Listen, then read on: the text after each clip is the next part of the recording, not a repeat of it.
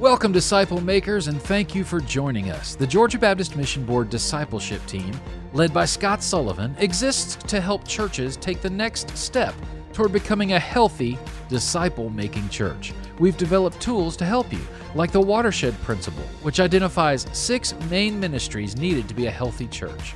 The Spark Conference, a total church strengthening event that allows you to access keynotes and breakouts all year long for ongoing training in your ministry area. This year's conference features keynote speakers Fred Luter, Michael Catt, Todd Bolsinger, and Robbie Gallaty, as well as online and in-person regional events. Learn more at www.thesparkconference.com. We also have learning communities across Georgia to sharpen, encourage, and resource leaders personally and professionally. Find a community near you at gabaptist.org/discipleship. Don't forget you can find our previous episodes on Facebook, Instagram, YouTube, and your favorite podcast platform. Now let's join today's broadcast or podcast. Thank you so much for engaging, and welcome to our Georgia Baptist discipleship family. We have one of the most high capacity father-son duos in the nation here with us, Jordan and Ernest Easley. Now, Dr. Easley, Ernest Easley, has earned his bachelor's degree from Dallas Baptist. It has his master's from Southwestern Seminary and doctoral degree from Luther Rice. Ernest served over 31 years as senior pastor, and listen, his impact among Southern Baptists is immeasurable. His voice of reason and his wisdom has brought confidence and peace, helping to make decisions that have strengthened our Southern Baptist Convention for decades. And Ernest is also the very first professor of evangelism in the school's history at Union University in Jackson, Tennessee, and he's now the teaching pastor at First Baptist Cleveland, where he serves with Jordan, his son. And we also have Jordan Easley with us. He's the senior pastor at First Cleveland, a friend of mine that we have met through a mutual friend. And after serving at some of the most influential ministries in the country with Long Hollow Baptist Church, David Landreth, Second Baptist Houston, Ed Young, First Baptist Atlanta, Charles Stanley, Prestonwood Baptist, Jack Graham, and he has earned his bachelor's degree at Dallas Baptist University. He's concluding his master's degree at Union, and he's also, and both of these guys are author of several books, and we're going to make sure that we put the links to some of those books in the chat. And both of these guys are national speakers, and they've co-authored recently a book, Resuscitating Evangelism, and that's really going to be some of the dialogue that we have today. And Jordan has served local, state, national levels, and continues to be one of the most trusted leaders and unifying voices in Southern Baptist life. Ernest, Jordan, thanks for being with us today. Come on, man. It's great to be with you. I'm fired up about our time together. Absolutely. And welcome to our those of you who are watching today. And I want to also say just to you that a thank you to all of our listeners, because we have discerned over the last few days that you guys have downloaded over 150,000 pieces of content from our site. So thank you for using this site. And if you have thoughts, man, we want to continue to serve you, the viewer, the listener. Now, here's a reminder, because we do have a pile of resources that we want to give away. So make sure that you comment and share today's link. And if you do, you'll get entered into today's drawing for free resource. In that resource will be a $100 gift card. And just maybe you'll get a spot in the new Sullivan family fire pit as we enjoy some s'mores over the next few weeks. So make sure you share and comment there. All right. So Ernest, I got to tell you this, because you've served high level decades, but now you're serving alongside your son. Like, is that weird for you? Is that fun? What's that like? No, it's fun. What's great about it is I can still preach and train and do all the things I love to do without the headache of being the senior pastor. Amen. Now, the question is there ever a headache between the two of you? We've never had a conflict. Wow. Not every father and son can do this. You've got to be the same thinking doctrinally and directionally, and we both are. Yeah. And so it's not a conflict about where we're headed, how we're getting there. I'll leave all the details to him. But it really is a great experience. In fact, I really could serve with either one of my two sons. Yeah. Well, you've done a great job. I know a little bit about both of them, and they're both fantastic. Now, Jordan, what are your thoughts there, having dad serve alongside you? And I've got a little bit of experience here. Mine wasn't in the ministry world. My dad was a small business owner, and I worked with him, high school, college. And I'll tell you that he and I did not work well together. So that's a special thing. What are your thoughts? Man, for me, we get that question a lot. Do you guys ever have conflict? And we've never had conflict in ministry. Now, he used to whoop me a lot when I was a kid, but in ministry, we've never had conflict. Man, my opinion, honestly, I feel like on most days I'm cheating because I've got my dad's office right next to mine. I think it's almost unfair to other people in ministry. I feel like I've got a leg up on them because when you have that much wisdom on the other side of the brick wall, I mean, it's a pretty remarkable gift, whether you're talking about wisdom for a building project or mining for diamonds for the next sermon. I mean, it's kind of he's my cheat code in a lot of ways. And so it's a gift in ministry. It's a gift in life. It's great having my parents here with our kids here. And his mom lives here, man. They brought the whole family to Cleveland. Oh, my goodness. It's one of those things where it's a gift. It's a cool season in life in ministry, and we feel really blessed. Super cool. Now, Jordan, let me jump into a question with you. And I do want to highlight the book here. So Resuscitating Evangelism, great book, guys. So we'll put a link to that in the chats. And I want to start with the connection of evangelism and discipleship. And of course, you guys have been hearing this, for years that, there's evangelism, there's discipleship, there's, two wings on an airplane, that sort of thing. But the reality is the majority of churches are not handling this well. And so biblically, help me here. How do these two siblings learn to play well together without one overshadowing the other? Man, I'll try to answer that maybe in a way you've never heard before. I don't look at it as siblings in the same family. I look at it as the same thing, really. You can't have evangelism without discipleship. You can't have discipleship without evangelism. I look at it like this. You played football, so you know football pretty well. You're from Louisiana. They play pretty good. Yeah. Not bad. Well, once a decade we do. I understand that. But I look at it like this. We as the church, we huddle together. We huddle together. We teach the word of God in that huddle. We worship the Lord together. We have to huddle together, and it's so important in the discipleship process. But at some point, every good team breaks the huddle and they go run the play. Well, the play is the Great Commission. The play comes straight from the mouth of Jesus, and he tells us to go make disciples all around the world, teaching them, the Great Commission. And so part of the Great Commission, part of breaking that huddle is sharing Jesus with new people. You can't make new disciples without evangelism. So you share the gospel with new people, and then you invite them into the huddle as the church, and you teach them the word of God, and you teach them what Jesus says, and you equip them for the work of ministry, like it says in Ephesians chapter 4. And then you break the huddle, and that new team with new people is breaking the huddle, and they're running the play that Jesus told us to play. And they're including more people from all nations, every tribe and every tongue in this gospel story. And they're bringing them back into the huddle to teach them the word of God. So I see it kind of as just it's a process. It's evangelism. Yes. It's discipleship. Yes. There's not a no. The only way that you can mess this up is to abandon one of the two. Yeah. If you abandon the huddle, I mean, even a great team can only run a no huddle for so long. Sooner or later, you've got to huddle. You got to be reminded of what the plays are. And so you've got to huddle. You got to run the play. You got to huddle. You got to run the play. And that's just a part of it. That's the way that I see it kind of working together. That's rich. And honestly, a lot of our churches, I would even say the majority of our churches haven't figured that out. And that's really where I was in Louisiana and Halton. Gavin and I were there. First 5 years, we added 1,800 people to the membership of our church.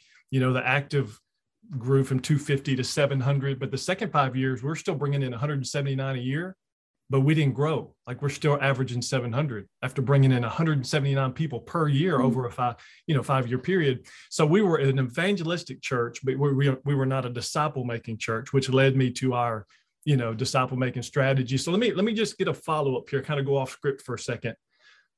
why are so many churches struggling to become what we might call a disciple-making church, a healthy disciple-making church? Because y'all know from SBC life to what's happening in Tennessee is the same thing here as it was in Louisiana. All of our numbers are not in a growth phase. They're in a trickle down phase. So why are our churches struggling so mightily to be a healthy disciple-making church? Do you have any thoughts? Hey, let me jump in. We, on a national level, there is a great concern about the decline of evangelism across the SBC. It's been going on for 40 years. Yeah. In fact, I forget the numbers, but I think it's like 0.03% of a decline every year. I mean, every year in baptisms in our convention. And you think about this, we got more pastors, we got more seminary trained pastors, we got more people in seminaries, we're better educated, we have more facilities, we have more resources, and yet we're doing less today in reaching people for Christ than we were back in the 60s. All right. Mm-hmm. So the question is why? Why the decline? Yeah. Well, if you go back and research it, the decline of evangelism and baptisms in the Southern Baptist Convention, it began when we started to de-emphasize church training, discipleship making. Okay, yeah. So it's a no-brainer. If you want to really grow in evangelism, you've got to grow in discipleship. Because the second we step away from equipping and discipling, we're in trouble in our baptisms. So it's a perfect correlation between the two. It's real simple. So, back 30 years ago, when the preachers would gather, the question would be asked, hey, how many did you have yesterday in Sunday school? That was the question asked. Well, today the question is, hey, how many did y'all have in worship yesterday? Yeah. Or how many views did you have? Yeah. Yeah. Or how many views? So the emphasis has shifted from the worship number, from the discipleship number. And we've got to get back to emphasizing that small group, equipping, discipling, if the trend is ever going to be reversed. That's just rich. I feel like I'm sitting in a mentor session here, Dr. Easley. That's great. Now, as I think about, what you just said and this morning, of course, this isn't going to air for another month or so, but this morning, Russia invades Ukraine. And I've said before, because this is why this is so important, what you just talked about. In my opinion, one of the things that was showed such frailty in our American system right now was the church that put all their eggs in the basket of a come to a single location for a worship service. And that was the emphasis of everything they did. And everything else was okay, but the focus was what happened in the large group assembly. And based on what we saw this morning, man, if the right people come together against the United States, listen, we're a powerhouse. But if the right people come together, there's a possibility we wouldn't win that war. And if that happens, our people are not going to be able to walk back in freely to a worship assembly. And my fear is how many people's spiritual life is going to fall apart because they're dependent on a human to give them the word of God. And gosh, I just speak so much to what you were talking about. And, you guys know Bill Hull, and you quote him in your book. And I'm fixing to interview Bill here in about 2 weeks for this broadcast. But he says this. So let me turn the page and go to this quote from your book. So Bill says, the gospel you preach determines the disciple you make. And you guys make a similar comment in your book when you write that many leaders are giving an anemic gospel presentation. Can you dive a little deeper here and help our audience understand why and how it's important to give a clear gospel presentation? Yeah, that's a strong, it is a strong term, anemic. An anemic gospel presentation. But I just think that there's a generation of pastors, not to say that we're all in the same boat, but there's a generation of pastors who who realize that we have to see a response. We have to see a response. People have to raise their hand. People have to walk the aisle. People have to be baptized. That's an expectation. And for some reason along the line, we felt like that falls on us when it really doesn't. And so I believe that there's a whole group of pastors that have been trained to do whatever it takes to evoke a response, to point to a person and to lead them to making a decision. We feel like we're the closer. Yeah. So because of that, and I say that because really I was in the youth ministry world for about 12 years, and I saw that firsthand, speaking at conferences, speaking at events where I wasn't the only speaker. And now I've got other guys that are giving gospel presentations. And it's like, man, if you've ever felt bad about anything in your life, I want you to raise your hand right now. Yeah. If you've ever felt guilty, and now you've got a lot of confusion. You've got a lot of kids who are making emotional responses instead of spiritual decisions. And then the church has to come back and they have to clean that up in the future. And so, we as pastors, we talk to people all the time. They're like, man, when I was a kid, I made a decision I didn't really mean, and I got baptized, and I don't even know what that meant. And I did this because my friends were doing that. Well, that's not all on them. I think it also falls on the shoulders of the pastors who are doing whatever it takes to lead people to a decision.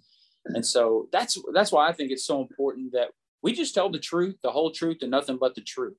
Yeah.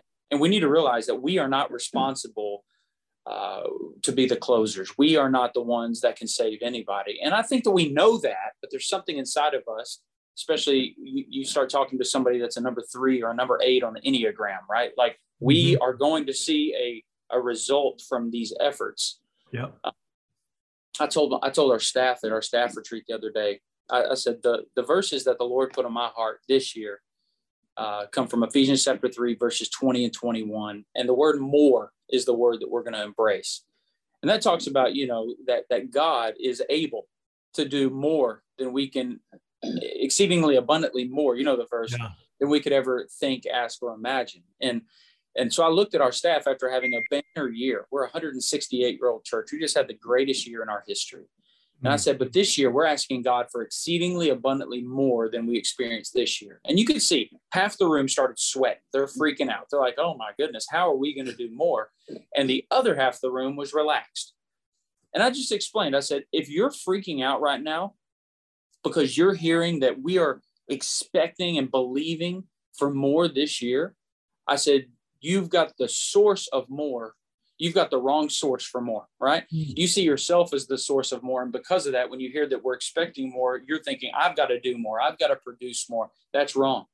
Yeah. God says that he is able to do exceedingly abundantly more than we could ever ask, think, or imagine. So I think if we get into a mindset and really a heart place where we recognize that God is the source of more, he's just asking us to believe him for more, then we don't see ourselves as the closers. Pastors won't see themselves as being on commission, feeling like we have to do whatever it takes to get them to walk this aisle. We don't. We have to preach the gospel and trust the Holy Spirit with the results of what we're preaching. And so when I talk about an anemic gospel, I think that term really refers to the youth speaker who will do whatever it takes to get somebody to raise their hand. Listen, we don't need students to raise their hand for Jesus. We need students to give their life to Jesus. And when students give their life to Jesus, that's when we see spiritual decisions turned into trajectory changing gospel focused lives that are going to make a true impact for the kingdom of God and for the glory of God.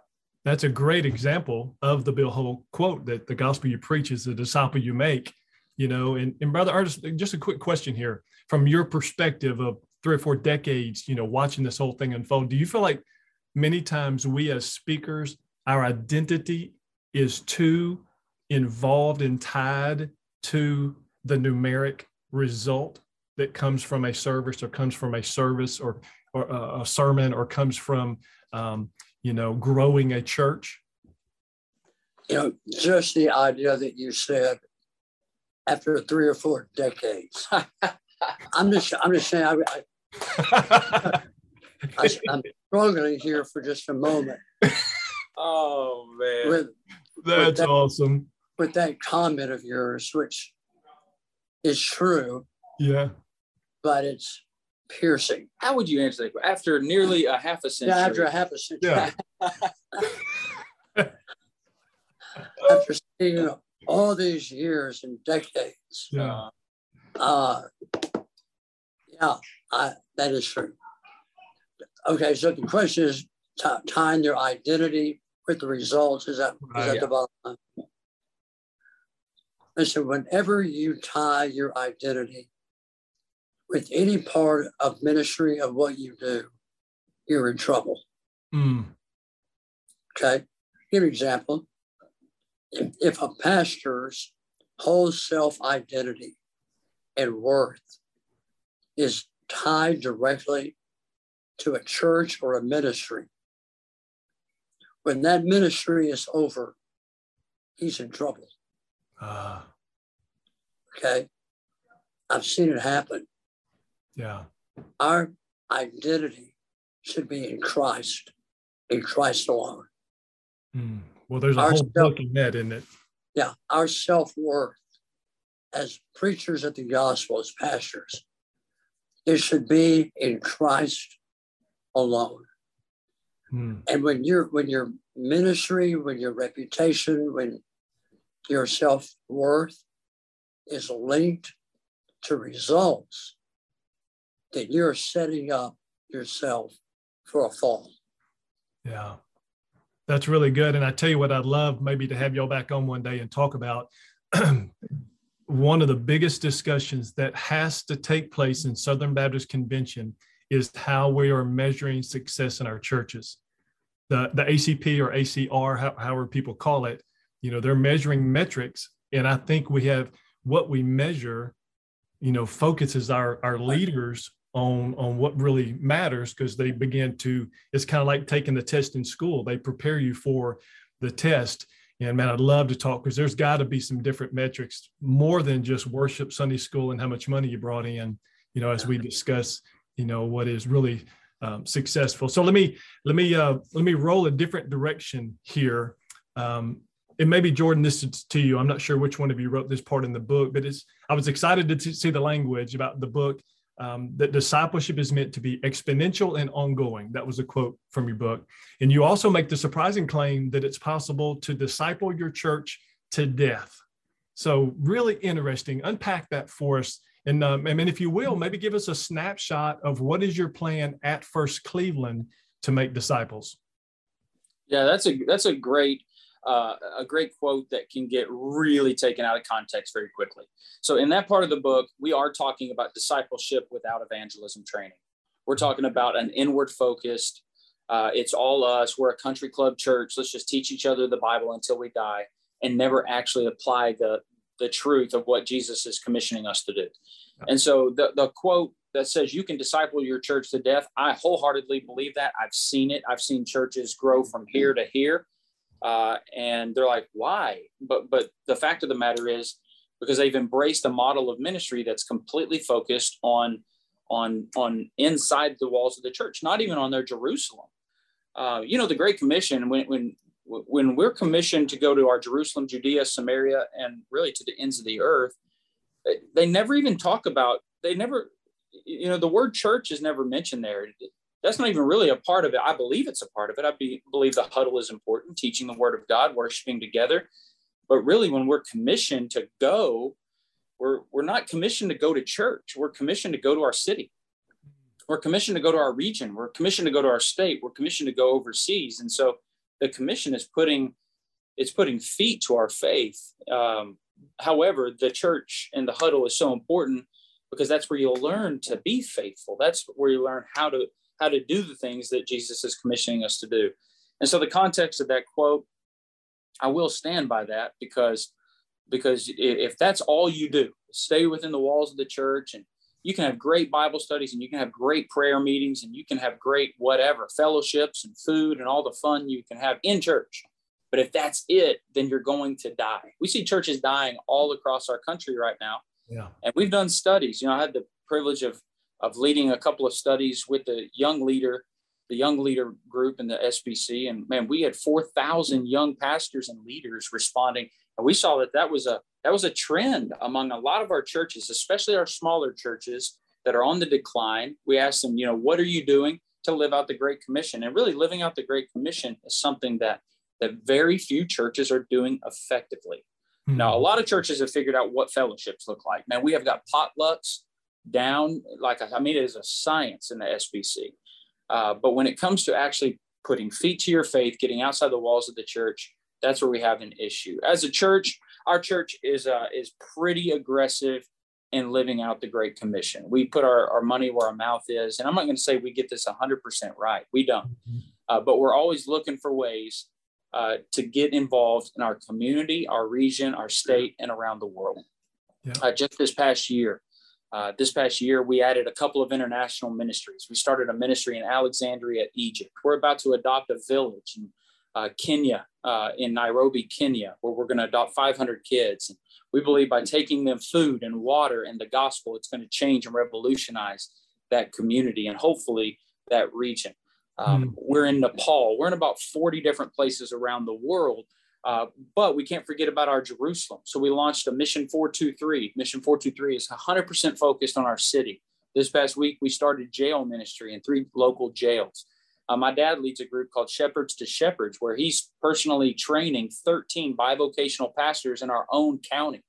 And so we believe by investing in the bivocational pastors, we're investing in local churches. And as we invest in local churches, we believe that it will be a benefit to the kingdom right here in Cleveland, Tennessee. Man, I can go on and on. This past year, gave over $1.2 million to missions. We don't do that because of an ACP. I promise you, I do not care about recognition. And I'm not saying this to pat us on the back. I just believe in it. I believe that if we're truly serious about living out the Great Commission and we're going to be passionate about what Jesus tells us to be passionate about, we have to put our money where our mouth is. And we have to see the world like Jesus sees the world. And if we really do that, then we're going to support it financially. And so we as a church believe in that. But notice, nothing I said to you has anything to do within the walls of the church. We have great worship. We got great potlucks. We will have church picnics until the day we die. But at the end of the day, that family is just going to be a family unless we do what Jesus tells us to do. When we do what Jesus tells us to do, a family turns into a mission board very quickly. And so we don't see our members as members or even just family members. We see them as missionaries. And if we're not doing our job to equip the saints for the work of ministry, if we're not putting tools in their hand and really giving them the expectation that comes from the Word of God that they should go, then we're not doing our part as leaders either. So, there's nothing better than a good casserole. Talk to me. I'm just saying you've got to have a good casserole, and we do casserole well. Amen. Okay. But I'm afraid what happens on the discipleship to death issue is we're good at gathering our people together for a reason. We're not very good at scattering out of the building for a reason. We train our people, and I think really it boils down to leadership. We train our people to gather here for equipping, but we don't teach them that we scatter out of these buildings for evangelism. We gather for worship, but we scatter to be a witness. And we've got the gathering piece down, but we've got to help them understand that we scatter for a reason, and that is to be on mission for Christ 7 days a week. That's solid. That's solid. 2 things we got to get better at. One is making disciples, and the other one is making pecan pie. I mean, we got to find people who can make pecan pies. I don't know where they all went. They're in Texas. Them the whole time. Yeah, they're in Texas. I agree. Yeah, that's a good place. Yeah. That may be where they are. We kicked them out of Louisiana, I guess. Hey, and this may be, either one of you can jump in.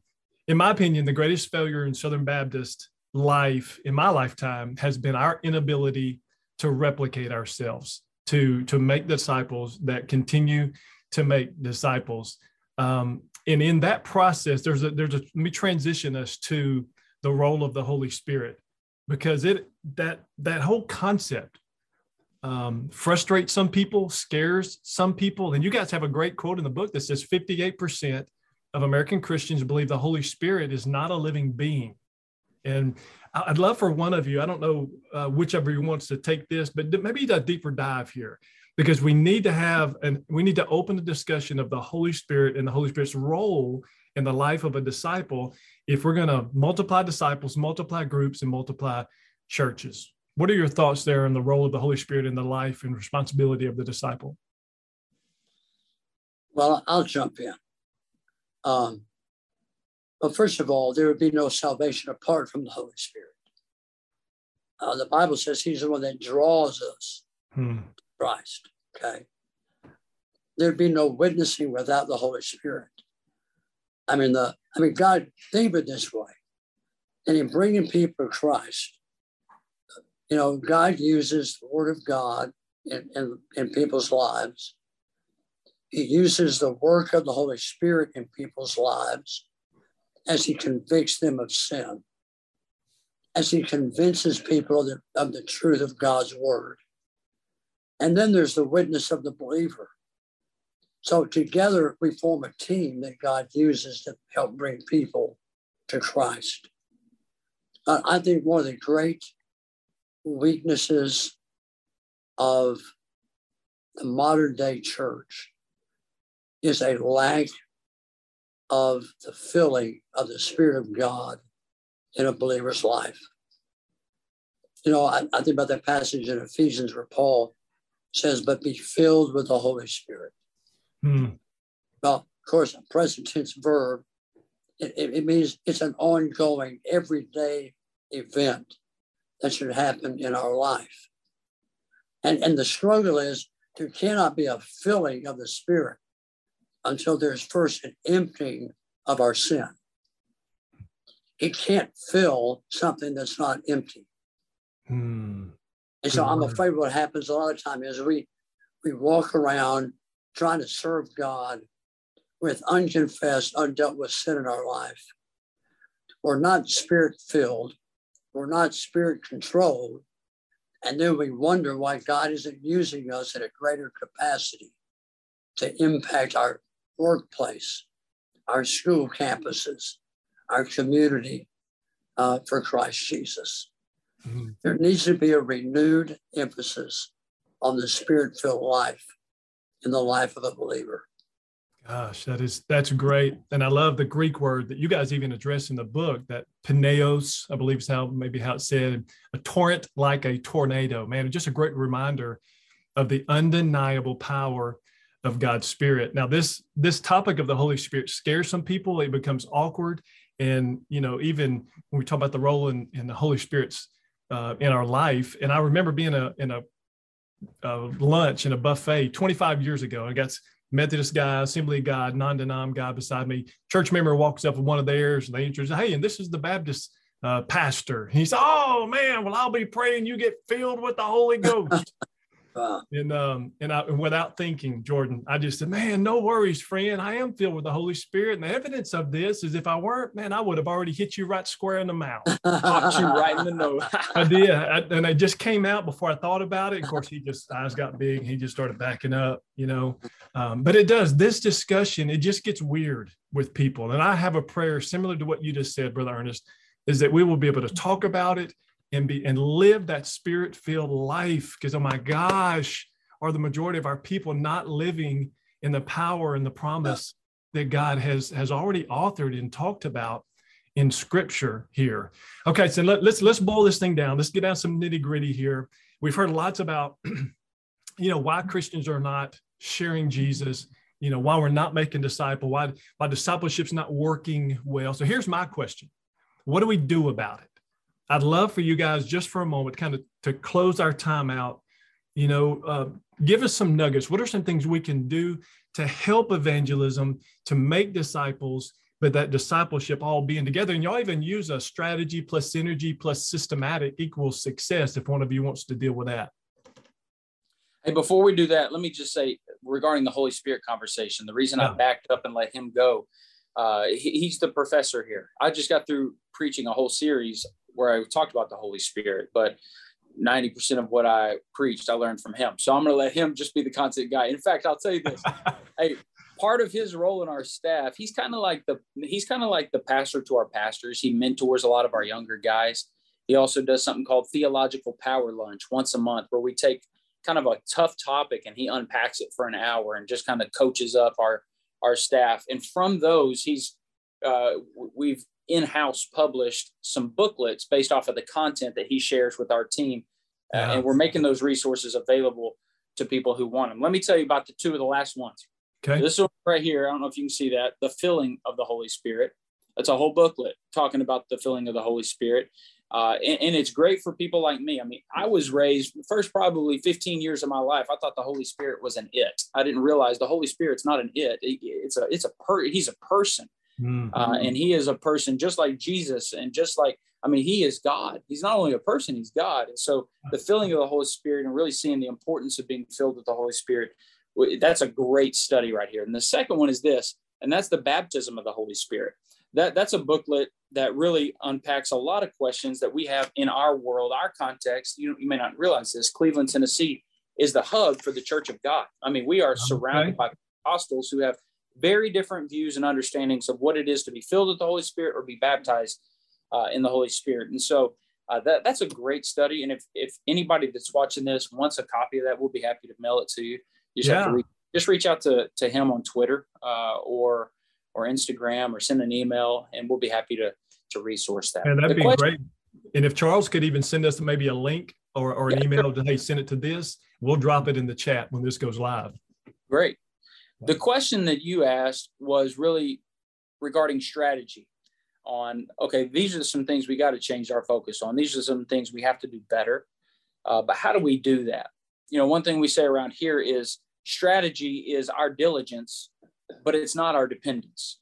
I think any good leader is going to be wise enough to build a strategy on how do we get from point A to point B? How do we get from where we are to where we know God wants us to be?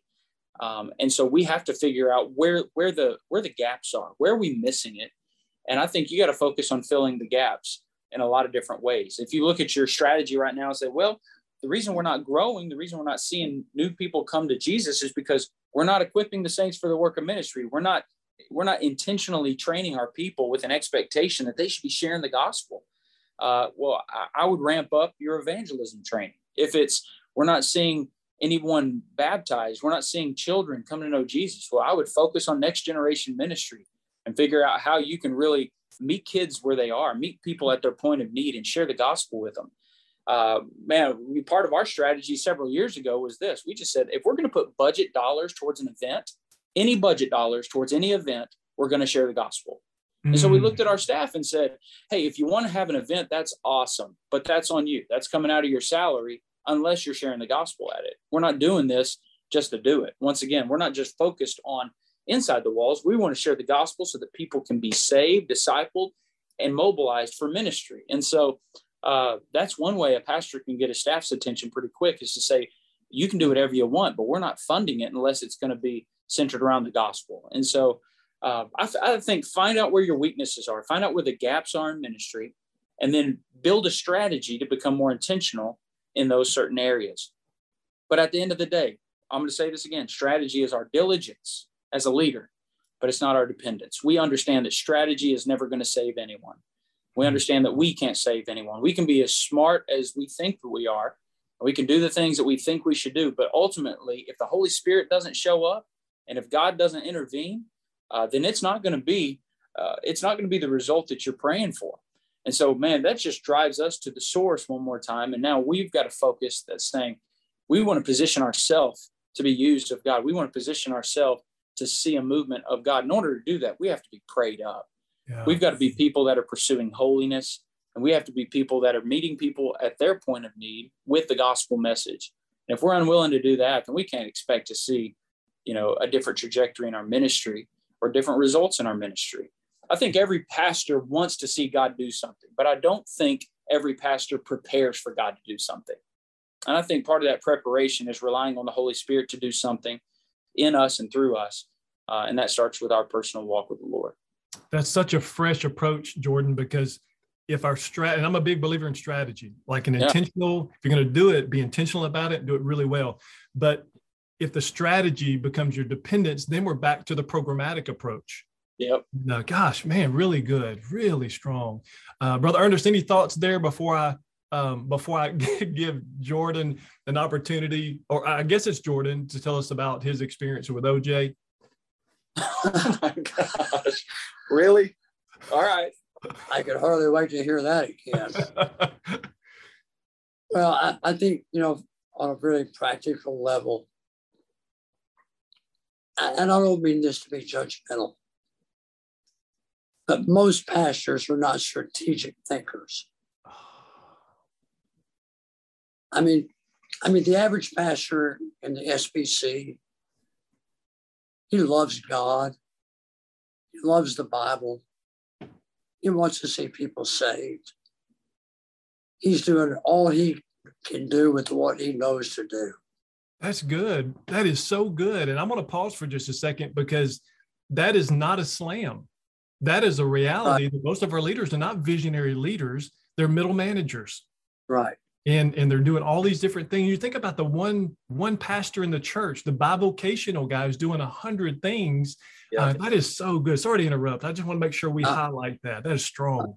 Oh, that's all right. Well, I think knowing that, one thing that I try to do in helping train our bivocational guys, I get them for 6 weeks. And together we start thinking strategically, which is something they don't normally do.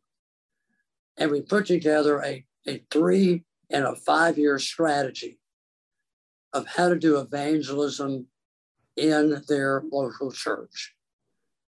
And so I think helping guys think strategically, I think they can do that, but they need help thinking strategically.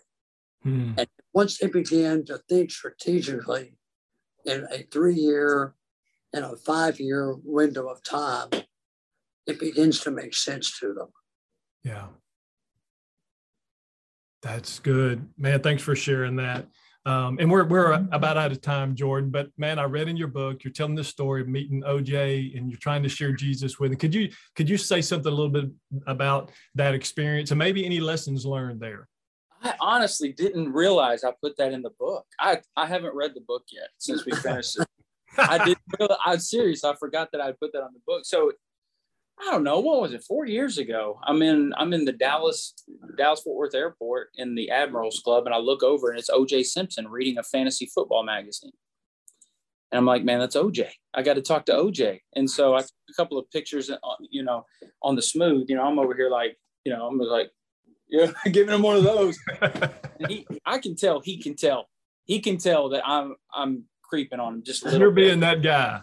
Yeah, but it's OJ, man. I'm like, I didn't know he was out of prison, to be honest with you. So I don't know, something in me. I say something in me. I feel like the Lord told me I need to share the gospel with him. And so I strike up a conversation with OJ, and we have about, 10 minutes or so. We're talking about fantasy football for about 5.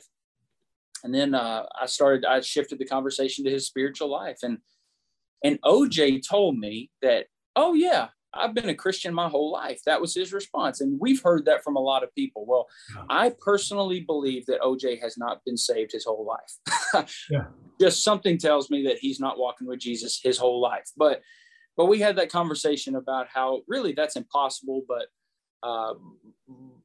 I told him just how he could be saved. And he just thanked me for that. And I wish I could tell you I led OJ to the Lord, but I didn't, man. I had some juice with the juice. We talked fantasy football, talked about Jesus. I had the chance to pray with him before he went to his gate. It was just one of those weird moments where you're like, man, Lord, what was that all about? But you know what I'm reminded of? I'm not responsible for the result. I'm just responsible to scatter seed. And when God tells me to scatter seed, I'm going to do it. Mark Cahill, does that name ring a bell? Yeah, Do you know sure Mark? Does. You bet. So I was having lunch with him when he was writing his book, One Thing You Can't Do in Heaven. And I know this is for our book, but I would recommend his book over my book because that one principle of there's one thing you can't do in heaven, that's share Jesus with somebody. But in that book, he shows that you're never unsuccessful in sharing Christ. how, we think, man, if I lead them to Jesus, that's a win. If I scatter seed, that's a win. If they reject me, that's a loss. Well, that's not true. He shows how even if there's a loss, there's several scriptures in the Bible where it says, if you're rejected in the name of Jesus, rewards in heaven are going to be great. And so he shows it's not a 66% chance of success. It's you're successful here, you're successful there, you're successful there. You're 100% successful 100% of the time when you share Christ with somebody. And man, that kind of changed my whole perspective. I'm like, if I can't lose, I'm going to do this. If I can't lose with the Lord, I'm going to be aggressive, especially when you're in moments like with OJ or a person on an airplane. Like I say to myself, I'm never going to see them again, but God's going to hold me accountable for what I do here. Yeah. And if I think to myself, well, I'm not going to do it because they may reject me or I may look like an idiot or I don't have enough time. What I'm doing is I'm saying no to what God commanded me to do. And so when I was reminded that I can't lose when I share the gospel, it changed my heart, changed my strategy. It really changed my life in a lot of ways when it come to living out the Great Commission. But OJ, that was a day, man. You got to meet the Jews, right? That's awesome. That's awesome. And I can't think of a better way to close our time out, because we got to give folks Jesus. We got to have an intentional plan to disciple them and then to launch them to replicate the gospel seed that we received or will never be a part, accomplish the Great Commission. Now, leaders, those of you who are watching, let me give you just one final thought as we close our time. My experience over the last 30 years in local church and now at the convention is that people don't share Jesus more often, and they're not more passionate about making disciples because they're not convinced that hell is a real place filled with real people, our family members, our friends, and our neighbors. And look, the majority of our unbelievers, they don't go to your church. They're in community. So I want to encourage you, get off your church campus like Jordan was talking about, and let's stop making excuses and let's make a way. And as a wise man once told me, any method of giving the gospel will work if God is in it. And the Easleys have written a solid resource that I recommend to you all. Again, we'll put that in the link. So Ernest, Jordan, Easley, thank you for joining me today and for being a fantastic encouragement to our listeners. Awesome, Scott. It was a pleasure, man. Yeah, thanks, Scott. You bet. Lana Melton, John Graham, thanks for producing today's show. And I want to remind our listeners that the only way we're able to do this broadcast is because you give to the cooperative program. So thanks for giving generously. And I pray that today's discussion with the Easleys will equip you to think deeply, invest intentionally, and make world-impacting disciple makers. Thanks for listening. We want to continue the conversation from today's broadcast in a learning community near you. These learning communities are designed to celebrate your biggest wins, resource your greatest need, and help you finish well. We also want to give you a free gift, the 5 discipleship shifts most churches need to make to produce world-impacting disciple makers. You can download this resource by going to ministryboom.com. This 5-page PDF is a discipleship alignment checklist. The Georgia Baptist Mission Board is able to provide resources like this because of gifts from Georgia Baptists to the cooperative program. For more information on this broadcast and a customized discipleship plan for your church, visit gabaptist.org/discipleship. Engage with us on your time through Facebook, Instagram, YouTube, and all podcast platforms. Lastly, if you've benefited from this conversation today, please share this with a friend as we seek to help churches make world-impacting disciple makers.